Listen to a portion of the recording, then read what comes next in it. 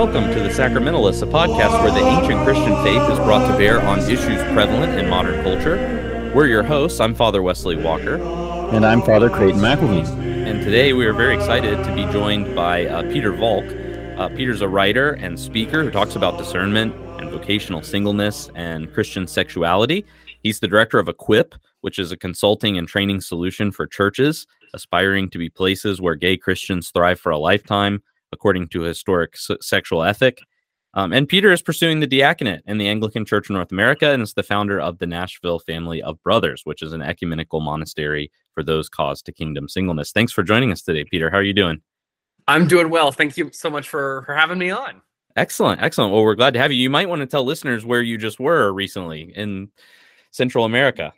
Yeah, I was in Ecuador. So the work I do with Equip brought me to a K through 12 Christian school in Ecuador to help teachers talk to students about God's love and wisdom for gay people, which is a really neat opportunity. And I'm looking forward to going back and having some more direct conversation with students and parents and some local pastors. So, yeah. Excellent. Excellent. Tell us a little bit about Equip. How did it start? How long have you been doing it? What kind of things do you do? Yeah, so Equip got started 8 years ago, and in many ways born out of my own personal experience of being a Christian and being gay or same-sex attracted and being committed to a traditional sexual ethic and feeling like my parents and the pastors that I had interacted with didn't know how to support me, didn't know how to minister to me.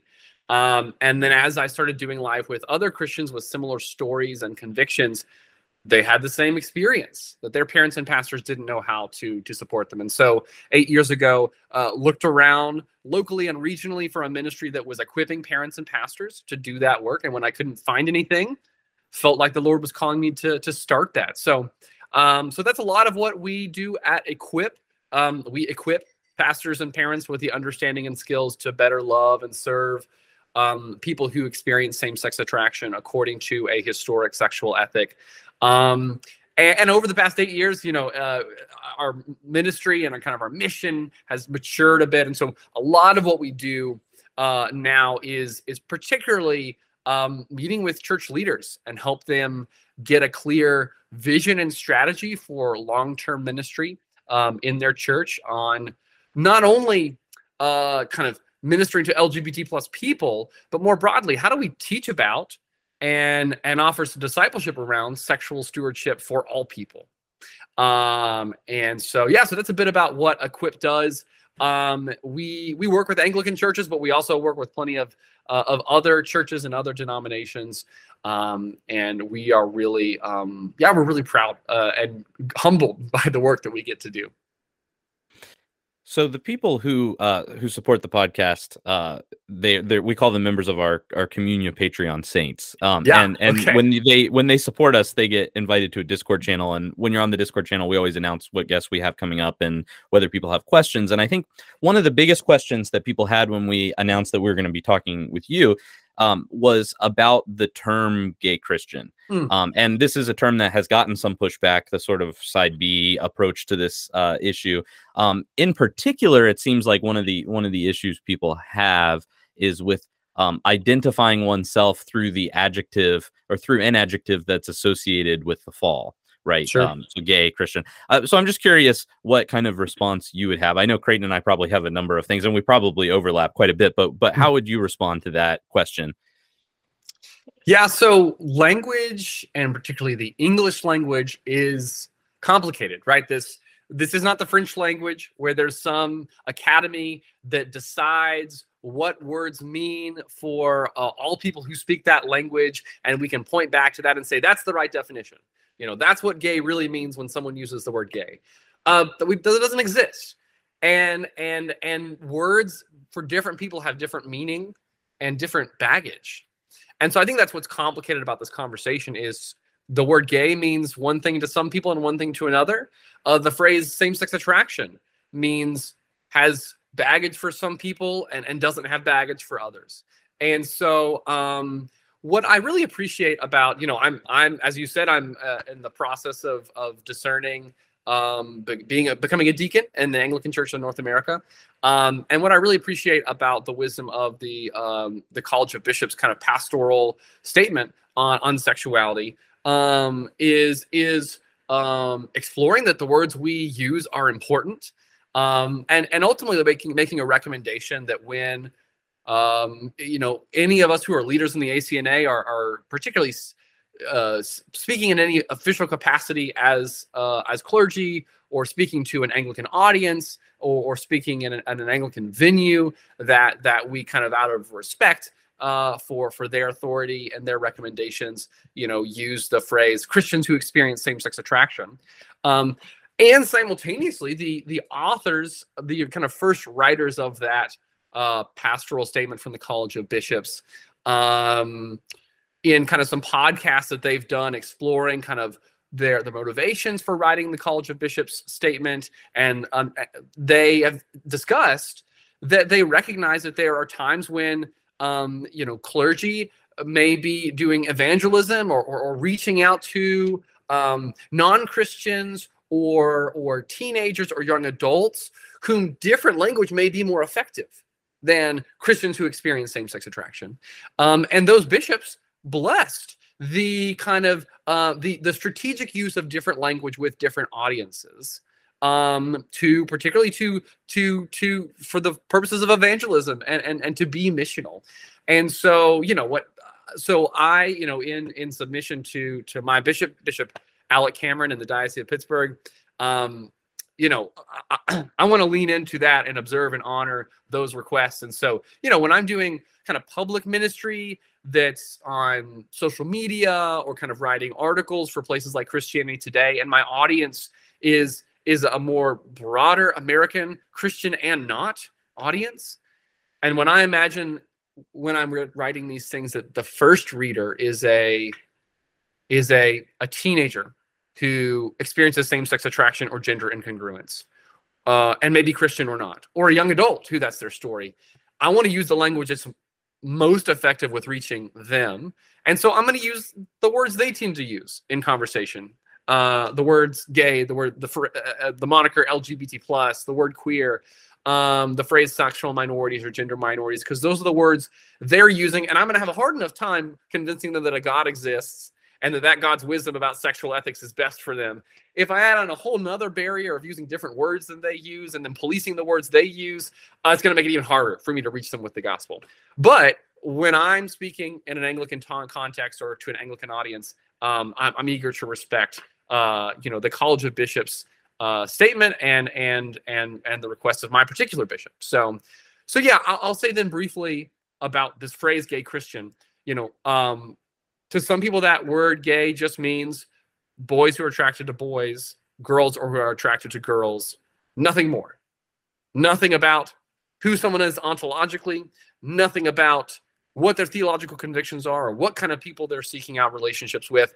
It's just a word, a phenomenological word to describe like someone's experience, how it appears in the most common language.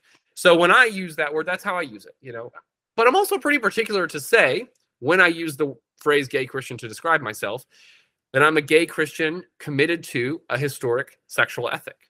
And I think it's important for me to include, to clarify that I'm a Christian, who also is same-sex attracted, and all those things are submitted to the lordship of Christ. And I use that phrase because for a lot of my audience, particularly in public ministry, the phrase same-sex attraction is actually pretty strongly connected with the Pray the Gay Away movement. That's the movement that popularized that phrase. And scientific studies have shown that participation in those Pray the Gay Away efforts, those sexual orientation change efforts, doubled the rate of suicide among LGBT+ people. And so really, but was also 96% ineffective in changing sexual orientation. So that phrase, for a lot of people, that phrase same-sex attraction is strongly associated with harmful and ineffective practices over past decades. So that's why I tend to avoid that phrase in public ministry and use the phrase "gay Christian committed to a historic sexual ethic," but recognizing that like the phrase "gay Christian committed to a historic sexual ethic is imperfect as well. It's got its problems as well. I'm not saying it's a perfect phrase. I'm just saying with certain audiences, it's got less problems than the phrase same-sex attraction. I like the fact that you're willing to sort of engage the phenomenological, right? That the gospel touches every part of who we are. Mm-hmm.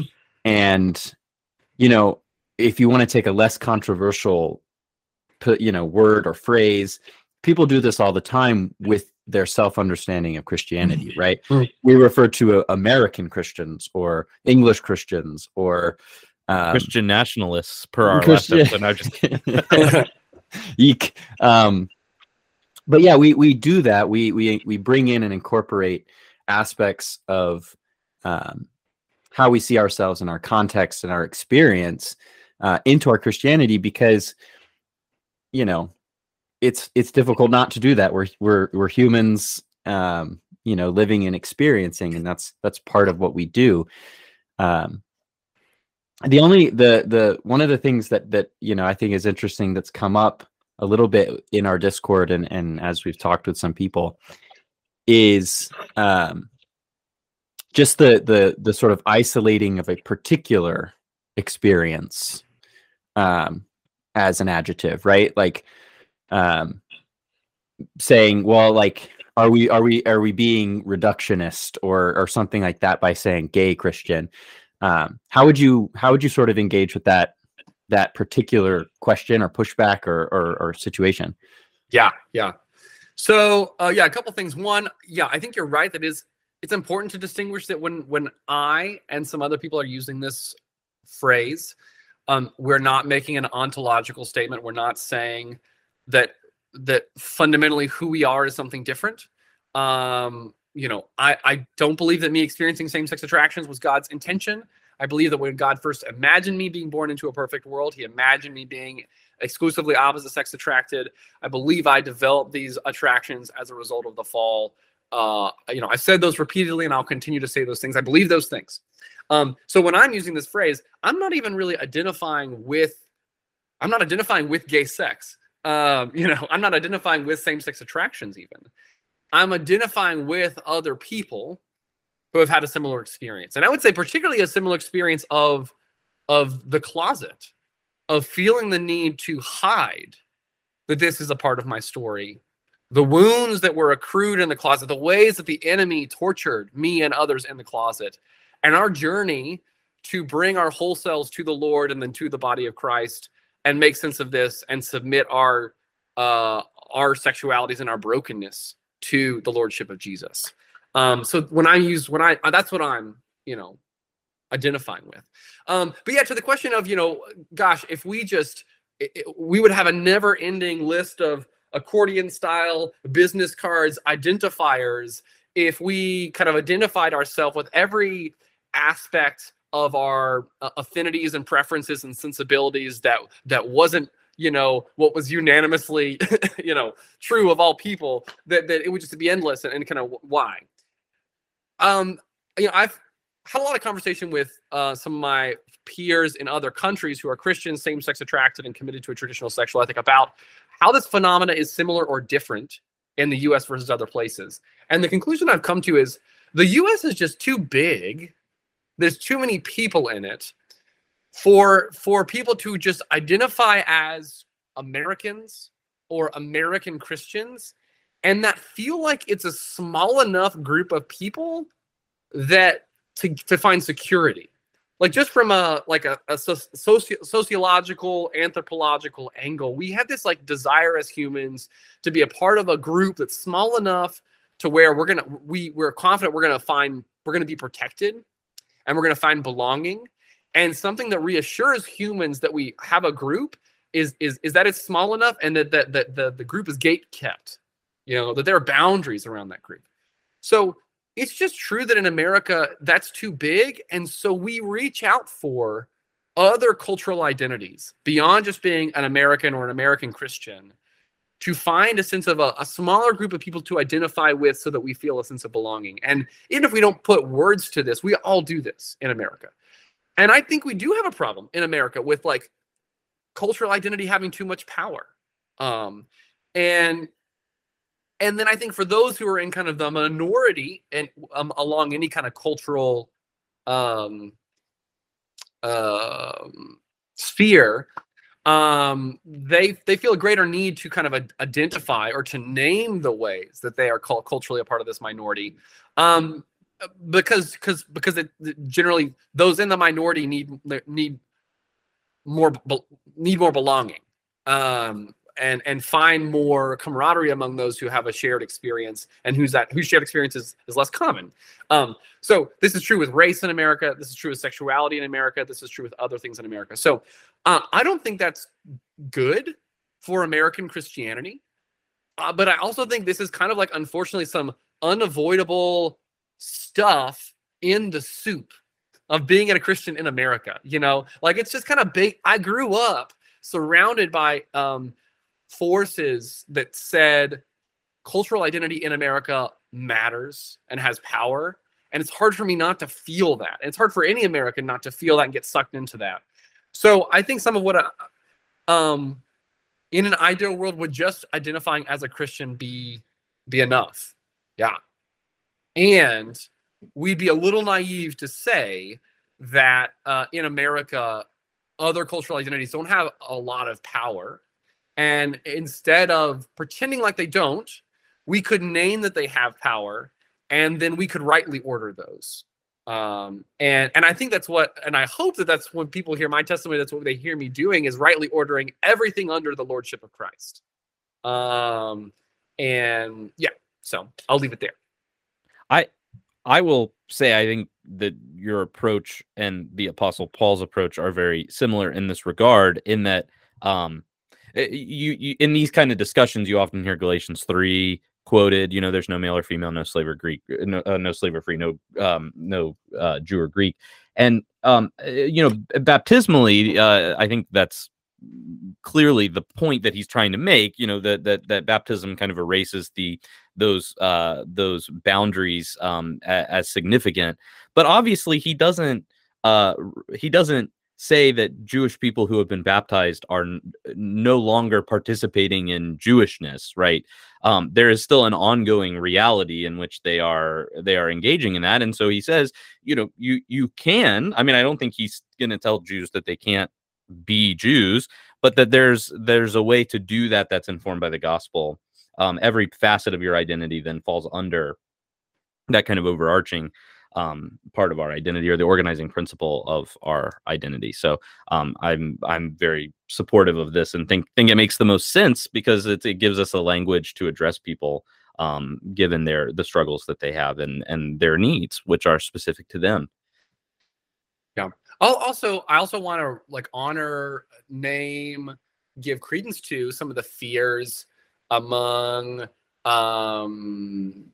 you know, those who would prefer for me to just use the phrase same-sex attraction, particularly within our denomination, that well, this feels like a slippery slope. Or, well, I've known people who called themselves gay Christians and said they were committed to a traditional sexual ethic, but a couple of months or years later, they abandoned a progressive sexual ethic. And it just seems too dangerous. And, oh, I know some people who call themselves gay Christians and they say that they're not, they say that they're primarily a Christian, and they say that they're not ontologically something different, but it seems like their connection with gay culture is rewriting everything about how they see themselves. And all those things are true for some people, you know? And I think this is why the discipleship around this is really complicated, is because, okay, maybe someone kind of weighs the different options and finds that the phrase gay Christian is most helpful. But I think we as Christians who experience same-sex attractions still have to be vigilant that kind of a gay cultural script doesn't rewrite all of the ways we see ourselves. And I think I've needed, you know, when friends are wondering whether or not that's true for me, and they've called me out on it, I've needed to hear that, and I've welcomed that. And so I think that maybe in a careful way, that's also needed in discipleship. And I want to recognize that's real for those critics who would raise that.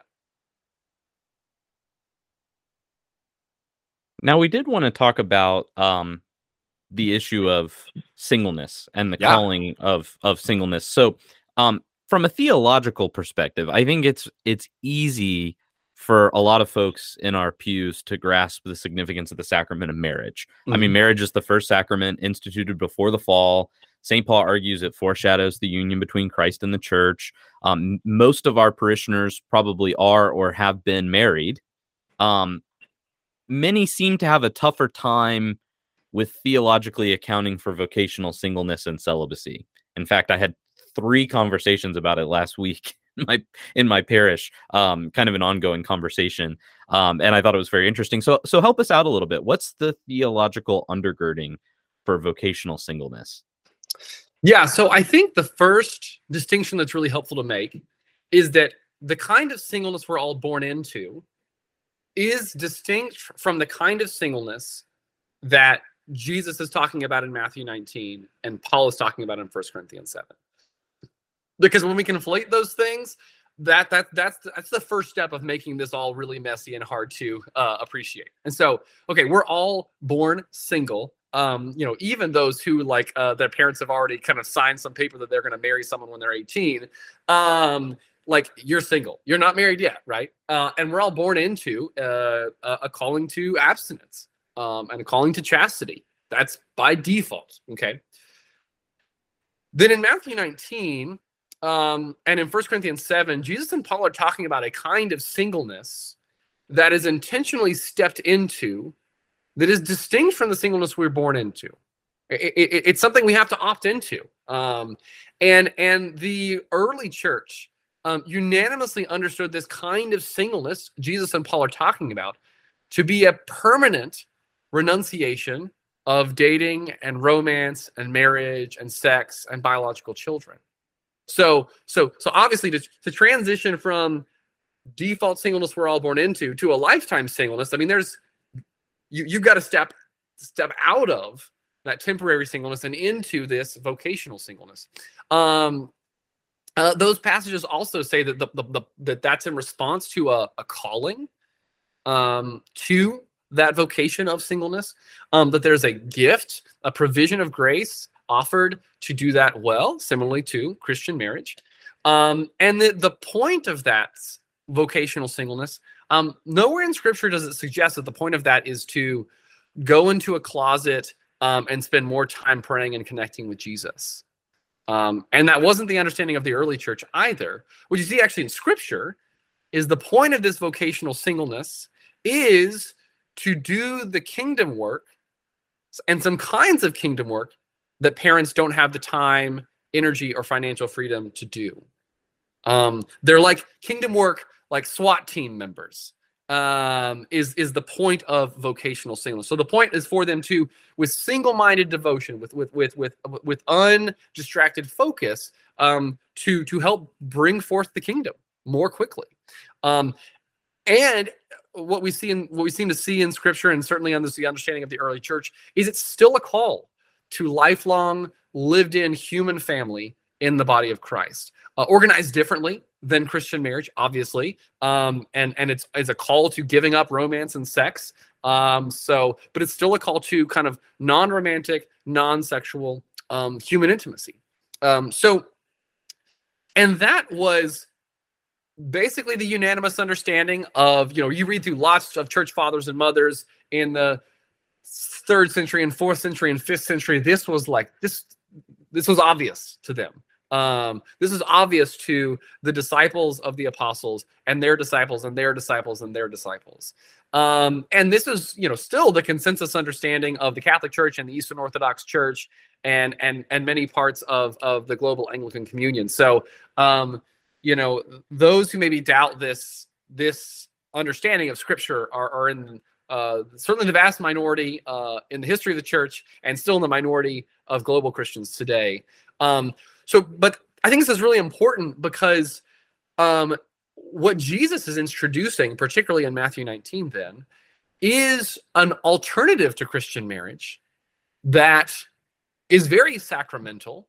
Some might argue even is a, full uppercase S sacrament, to stand alongside marriage, not to compete with it, and is not going to be as common as it, but to serve a different purpose. And the different purpose is Well, one, you now join Jesus's family not by birth into a Jewish family, but by accepting the gift of his work on the cross. So now procreation is not the only way to grow the body of Christ, God's people. Which whole other conversation, that doesn't do away with the procreation mandate for those called to marriage. It just means that not all are commanded to marry and procreate anymore. Okay, but sidebar. But then, okay, but Jesus didn't just come to broaden the covenant, broaden the invitation to being part of God's people. He came to bring the new heavens and new earth.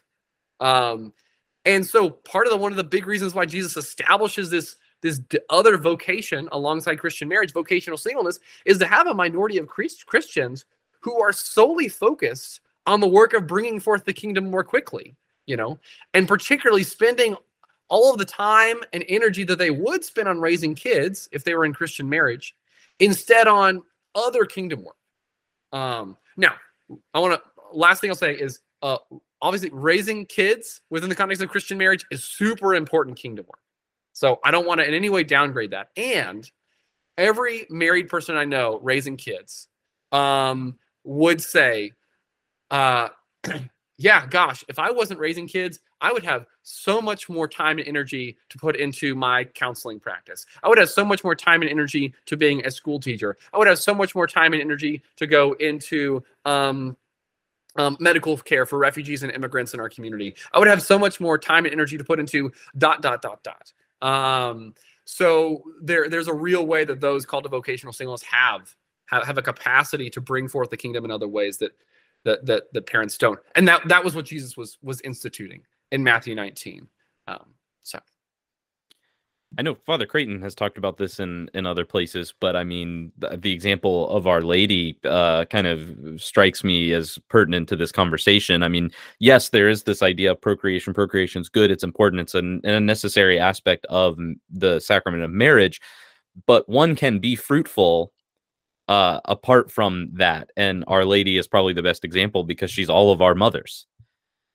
Father Creighton, I don't know if you want to say more about that. Yeah, I mean, I just think in some ways we have a very limited, narrow sort of definition of what it means for fecundity, right? What does fruitfulness actually mean? And the common definition doesn't take account of vocational singleness. It doesn't take into account people that are called to a celibate lifestyle, and they can certainly exercise spiritual fatherhood and motherhood in a parallel way. It's not exactly the same as, having a couple kids or whatever. But through their work in their ministries and their life as Christians called to the celibate sort of experience, they're making disciples. They're holding people to account. They are mentoring. They're doing all these things that parents do. And we see that in the history of the church. The monastic sort of exemplars throughout church history, I mean, they're all single, and yet their spiritual children, I mean, if you're a devotee of St. John of the Cross today, you're a spiritual child of St. John of the Cross. And his particular vocation to that way of life and the grace that God gave him to actualize it is being shared. It's in your life now, and those that he's touched. And I think Our Lady really embodies that sort of apostolic fruitfulness. And, that's something we're all called to do, but it's something we can't forget about for those who are called to vocational singleness or celibacy. Absolutely. Yeah, I think that's powerful. So theologically, I think that the case has been made. I think I completely agree with you that this is a very important thing for us to recover theologically. What are some benefits of retaining and encouraging the call to vocational singleness from a specifically Anglican perspective? Because I think the reasons we've given so far have been fairly general, which is great and a good place to start. But are there any advantages from Anglicanism in particular?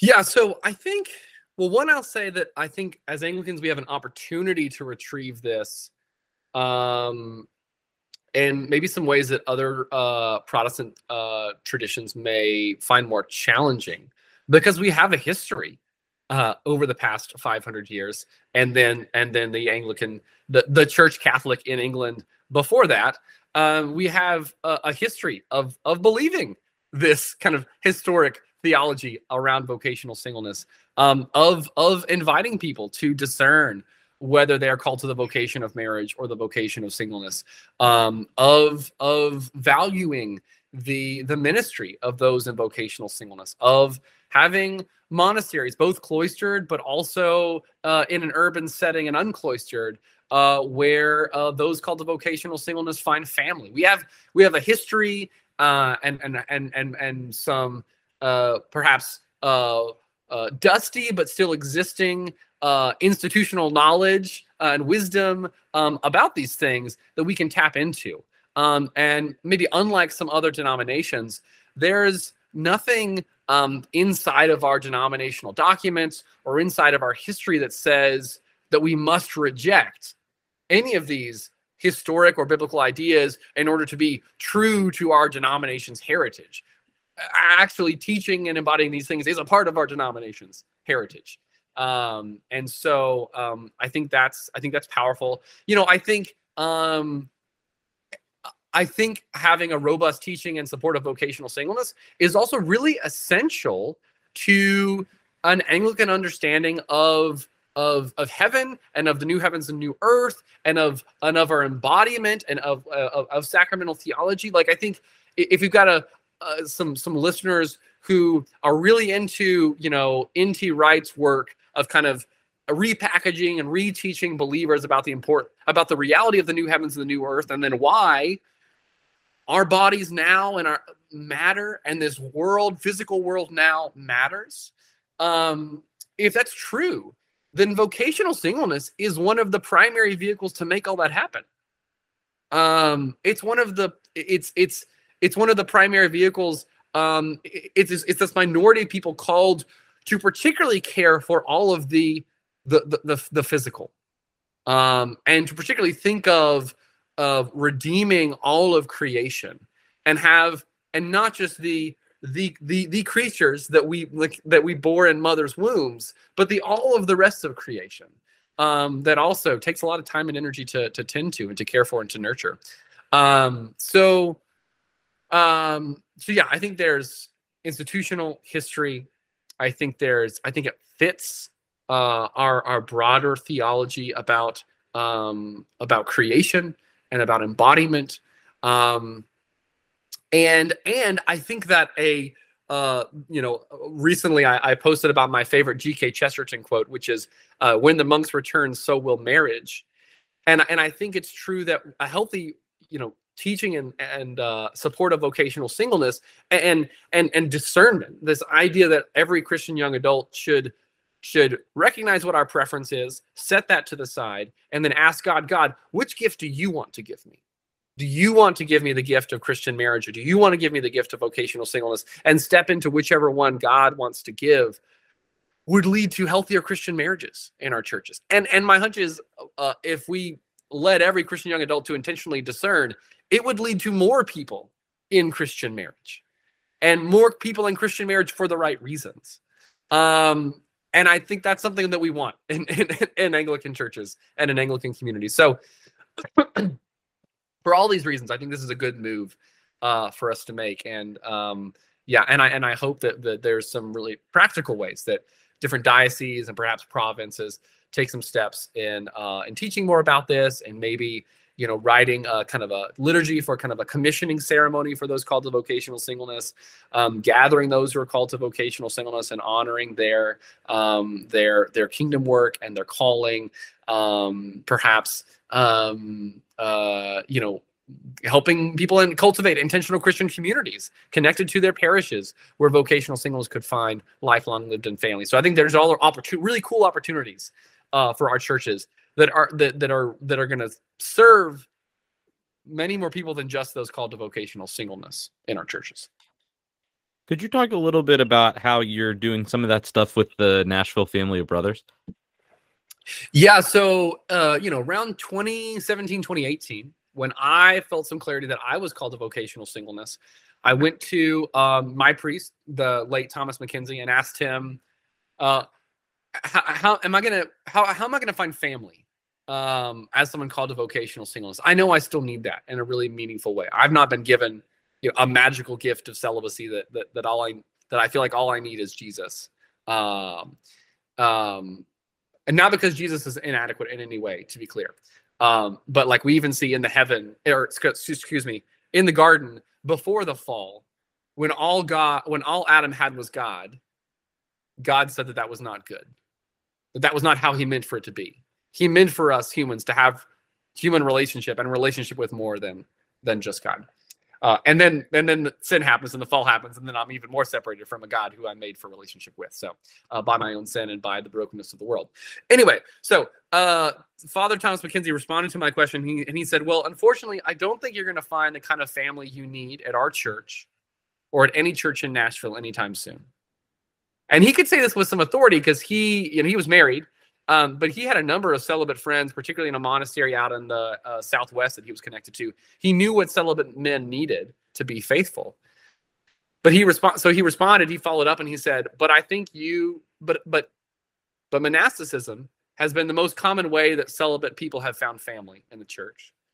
Monasticism has been the greatest source of evangelism in the church. It's been the greatest source of theology in the church. It's been the greatest source of social justice in the church.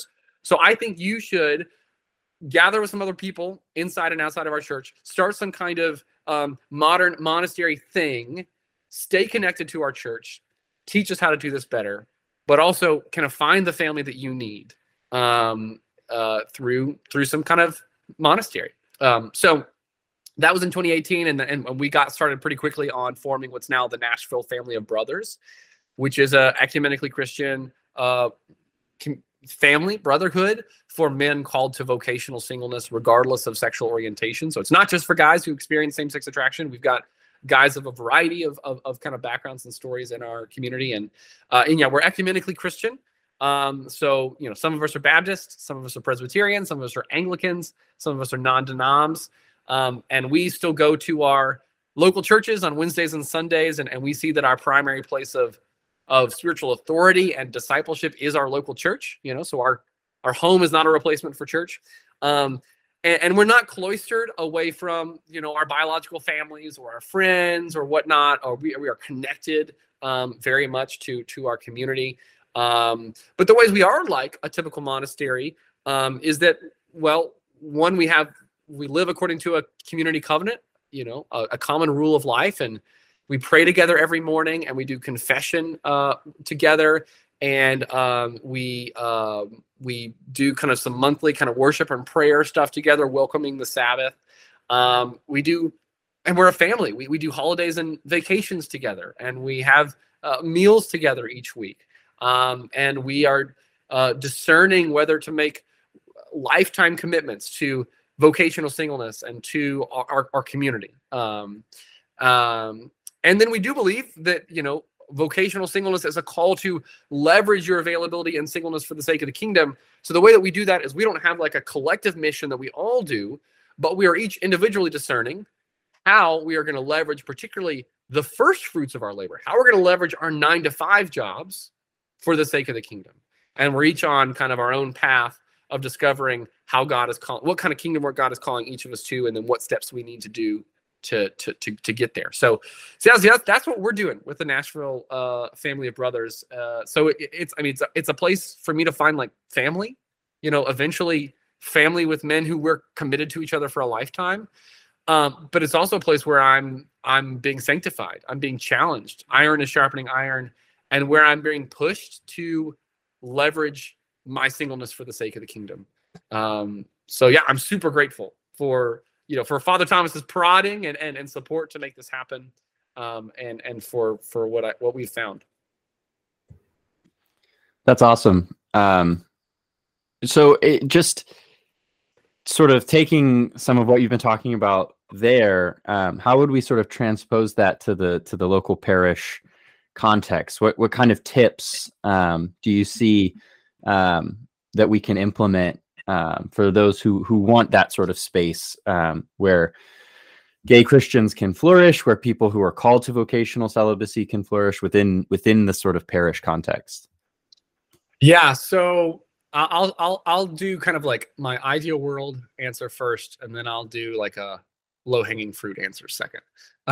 So, I think in an ideal world, and maybe particularly in larger cities, where a lot of, but maybe also where a lot of kind of teens from your church are going to go to college locally and then perhaps stick around afterwards, because there's a lot of opportunities for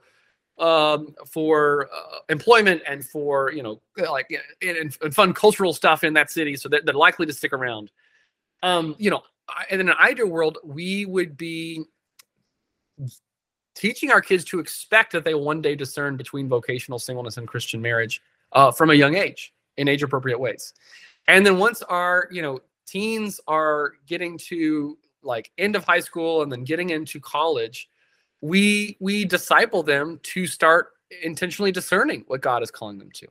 And then maybe by the time that some of these college age students who have been kind of going to our churches since they were baptized, maybe they get to their junior year or their senior year of college, and some of them feel like they might be called to vocational singleness.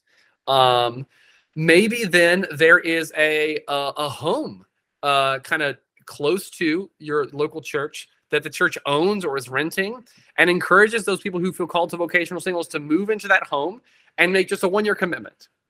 Live in this house, do rhythms of prayer and confession and meals and holidays with the people in this house, continue discerning whether or not you're called to make a 3-year commitment to vocational singleness. And then these rhythms in this house also kind of challenge them to think critically about their kingdom work and what do they do after college, and how are they going to leverage their 9-to-5 job for the sake of the kingdom. And maybe this parlays into some of those people making 3-year commitments, and some of those people making 5-year commitments and 10-year commitments and lifetime commitments. And then they live in this home connected to their church, and serve their church and serve their local community. And that is just kind of a known extension of the local church. And that kids, 3-year-olds, 5-year-olds, 10-year-olds growing up in the church are aware of that pathway and that opportunity to find family in the body of Christ if you're called to vocational singleness. And they're the cool people that live in this house. They're not the just kind of weirdos who couldn't find someone to have sex with them. Like, they're the cream of the crop, who said yes to a positive calling to vocational singleness. So I think our churches can I think particularly in larger cities and where people stay around and stick around, like every single one of our churches could do that. And I think that could be a co-ed space where maybe top floor is girls, bottom floor is boys, whatever, but I think there's beautiful ways that we can create that. Okay, but that's the ideal world, and maybe a lot of churches, won't be able to start with that solution. But I think in a small way, I think pastors can, do what Thomas encouraged us to do. And what he said was, well, why don't you find a couple of other single people and do something for a year. Live together, pray together, do some meals. You don't have to make it super structured. You don't have to make it super formal. Just do something for a year and then be open to the Lord leading you to something more specific. Start small. And it doesn't have to be just people at our church. It can be people at other churches as well. But, your rector, I will guide you through this process. I will provide you with support. I will coach you through this. And Father McKenzie was a huge support for us.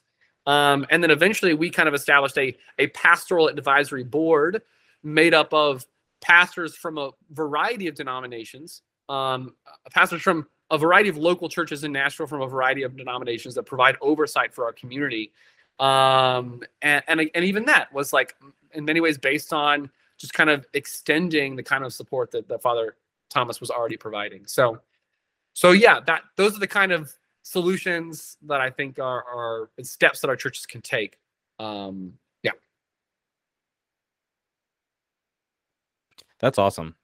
Well, thank you so much for joining us today, Peter. One thing we like to do at the end of every episode is we do a little segment called What We're Into, where we talk about one thing, could be a book, movie, experience, music, whatever that we're into lately. So what have you been into lately? I probably should have given you a warning. I think I usually tell guests that we do this, and I think I forgot to tell you. Oh, no worries. If you need a second, we can let Father Creighton go first. Yeah, I'm like looking around my room to try to remind myself what things I'm into recently, other than workaholism. Yes, which we can have a whole other conversation about. Those called to vocational singleness, managing workaholism. Yes. But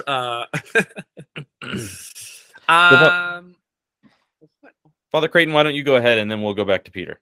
Yeah, I'll give you some time to think. Okay, there you go. So one of the things I've been into lately is not only do we make podcasts, but I consume lots of podcasts as well. I think a lot of people nowadays do with long commutes or walking the dog or whatever. One of the ones that I am obsessed with, and the episodes are long. So if you're ready for 3 or 4 hour podcast episode, it's called Fall of Civilizations. And I love history podcasts. And so Fall of Civilizations is done by a guy named Paul Cooper, and he is an author, and he's also interested in history and the sort of questions surrounding what it means to live in a particular society or culture, and then to experience the collapse of that culture. And so he goes through some of the most, historically significant and famous civilizations. Like he does stuff with the Assyrians and the Inca, the Han Dynasty in China, the Aztecs, et cetera, et cetera. Does a fall of Byzantium, and all sorts of interesting stuff. And it's super, super thorough, and it is fascinating. He's sort of captivating because he really knows how to use the English language. But it's just like it's just fun to listen to and interesting, and it's like real life Game of Thrones some of the times. So, Fall of Civilizations, I would definitely give it a recommend. There's also a YouTube channel, and he puts on some pretty stunning visuals to go with the episodes. So if you've got a couple hours to spare or you have a long commute, give it a listen. Yeah, I recently went on by recently I mean like a year ago, went on a cruise, and one of the stops it was in Mexico, and we were going to go on like an excursion and see some Mayan ruins. And I think I listened to that episode about the Mayan civilization because I was just like, I wanted kind of some background info as I see these these structures and these ruins, and it was really fascinating. It's so good. It's so good. Yep. I thought of some of mine. So on a little bit more fun level, I recently did one of these so I like running, and I've liked running for a long time. And one of my friends recommended I read this book, Born to Run, which, if anyone knows what this book is, it's it has a cult following in the running world. And one of the big things that the book advocates for is minimalist running, or running with shoes that have that don't have any cushioning in them, or have a zero drop on the ground. And the kind of classic kind of image that comes to mind is the toe shoes, the rubber toe shoes. I don't have a pair of those, but the book did convert me to minimalist running and minimalist basic shoes. So that's been fun. My wife is gonna love that recommendation. She's a shoe minimalist. She has the toe shoes. There you go. Yep. There you go. Yep. Yeah, no, this book has like, it's funny, but it was an entertaining read. And then I've been getting into, I did a Spartan race for the first time a couple of weeks ago. That was a lot more fun than I expected. Like, I've always kind of from a distance associated those things with like toxic masculinity and rolled my eyes, but it was actually super fun. And I'm gonna do them again and again and again. So, but then on a little bit more kind of on brand response, but super relevant for this podcast, and I'm actually excited about it. Been chatting with a number of Anglican priests, but particularly rectors, about resources to teach about sexual stewardship for all people, LGBT plus topics, vocational singleness, Christian marriage, yada yada yada. How can we do that? And just realizing that like the lectionary is this unbelievable resource for kind of organizing how we do that. And so I'm in the process of putting together maybe a cohort of priests where we'll go through the lectionary, kind of the 2-year calendar. We'll pull out all of the Sundays where there's opportunities to speak about, where the readings lend themselves to opportunities to teach about how all of us are made for intimacy in the context of human family. What is Christian marriage? What is vocational singleness? How are those broken? Talking about broken sex, broken gender. Talking about pornography, masturbation. Talking about divorce in your marriage. Talking about procreation and contraception. All these kinds of things. And then have a 2-year calendar where we select what are those Sundays that we're going to preach on different topics, and have little kind of quick outline for the main ideas that we would want to get to, and be able to confidently look at this 2-year program and know over 2 years, I'm going to offer a systematic theology and build it out for my congregation. And it's careful, and it's incremental, and it's strategic. And then have a cohort of priests who basically commit to sticking to this plan, and being able to connect kind of online, and support each other in like essentially writing our homilies for those Sundays. And because we're all addressing the same scriptures, the same topics, and the same main talking points each of those Sundays, we can do a lot of like crowdsourcing of the content and references and research and that kind of stuff. So it's not begun yet by any means, but I'm like really excited about this idea. And I've been talking with my bishop about this idea, and he's really jazzed about it. So yeah, if there's anyone listening that is also jazzed about this kind of thing, hit me up, and we're gonna make it happen. Very cool. Very cool. So for me, I also listened to a podcast recently, but it was recommended to me. I don't even remember when the podcast actually came out, but it was an episode of that one show, The Art of Manliness or whatever. But they had this guest on who had written a book and started a theater troupe. I think his name's Brian Dories. And it's called The Theater of War, both the book and the theater group that he works with. And what they do is they produce stage versions of Greek tragedies specifically for people with PTSD or who have experienced other forms of trauma. And this is based on the theory that Greek tragedies were a way to introduce young adults to the idea of trauma in a responsible way to help them deal with it. And of course, I mean, a lot of the actors in those plays would have been vets from various wars in the Greco-Roman world. And so they kind of the whole audience coming together with the acting troupe would have had these, horrible experiences. And tragedy was kind of a way to not solve the issue, but to work through it together. And so they started putting on these stage, and they have some really well-known actors. Like I think Bill Murray's done stuff with them, put on stage. They don't record their performances because they don't want them to be consumed. It's something that people need to participate in. And so there's like question and answers and sharing after they do the plays and stuff. But it's really cool. And I love the whole idea of it. And I'm sort of a classicist. I was classically educated. I've been a classical educator, and it's always cool to see just how relevant these texts are to even the modern person, and I think they're doing a good job with that. So Theater of War is something that I am into lately. Well, Peter, thanks again for joining us today. If people want to find you, what's the best way for them to do that? Yeah.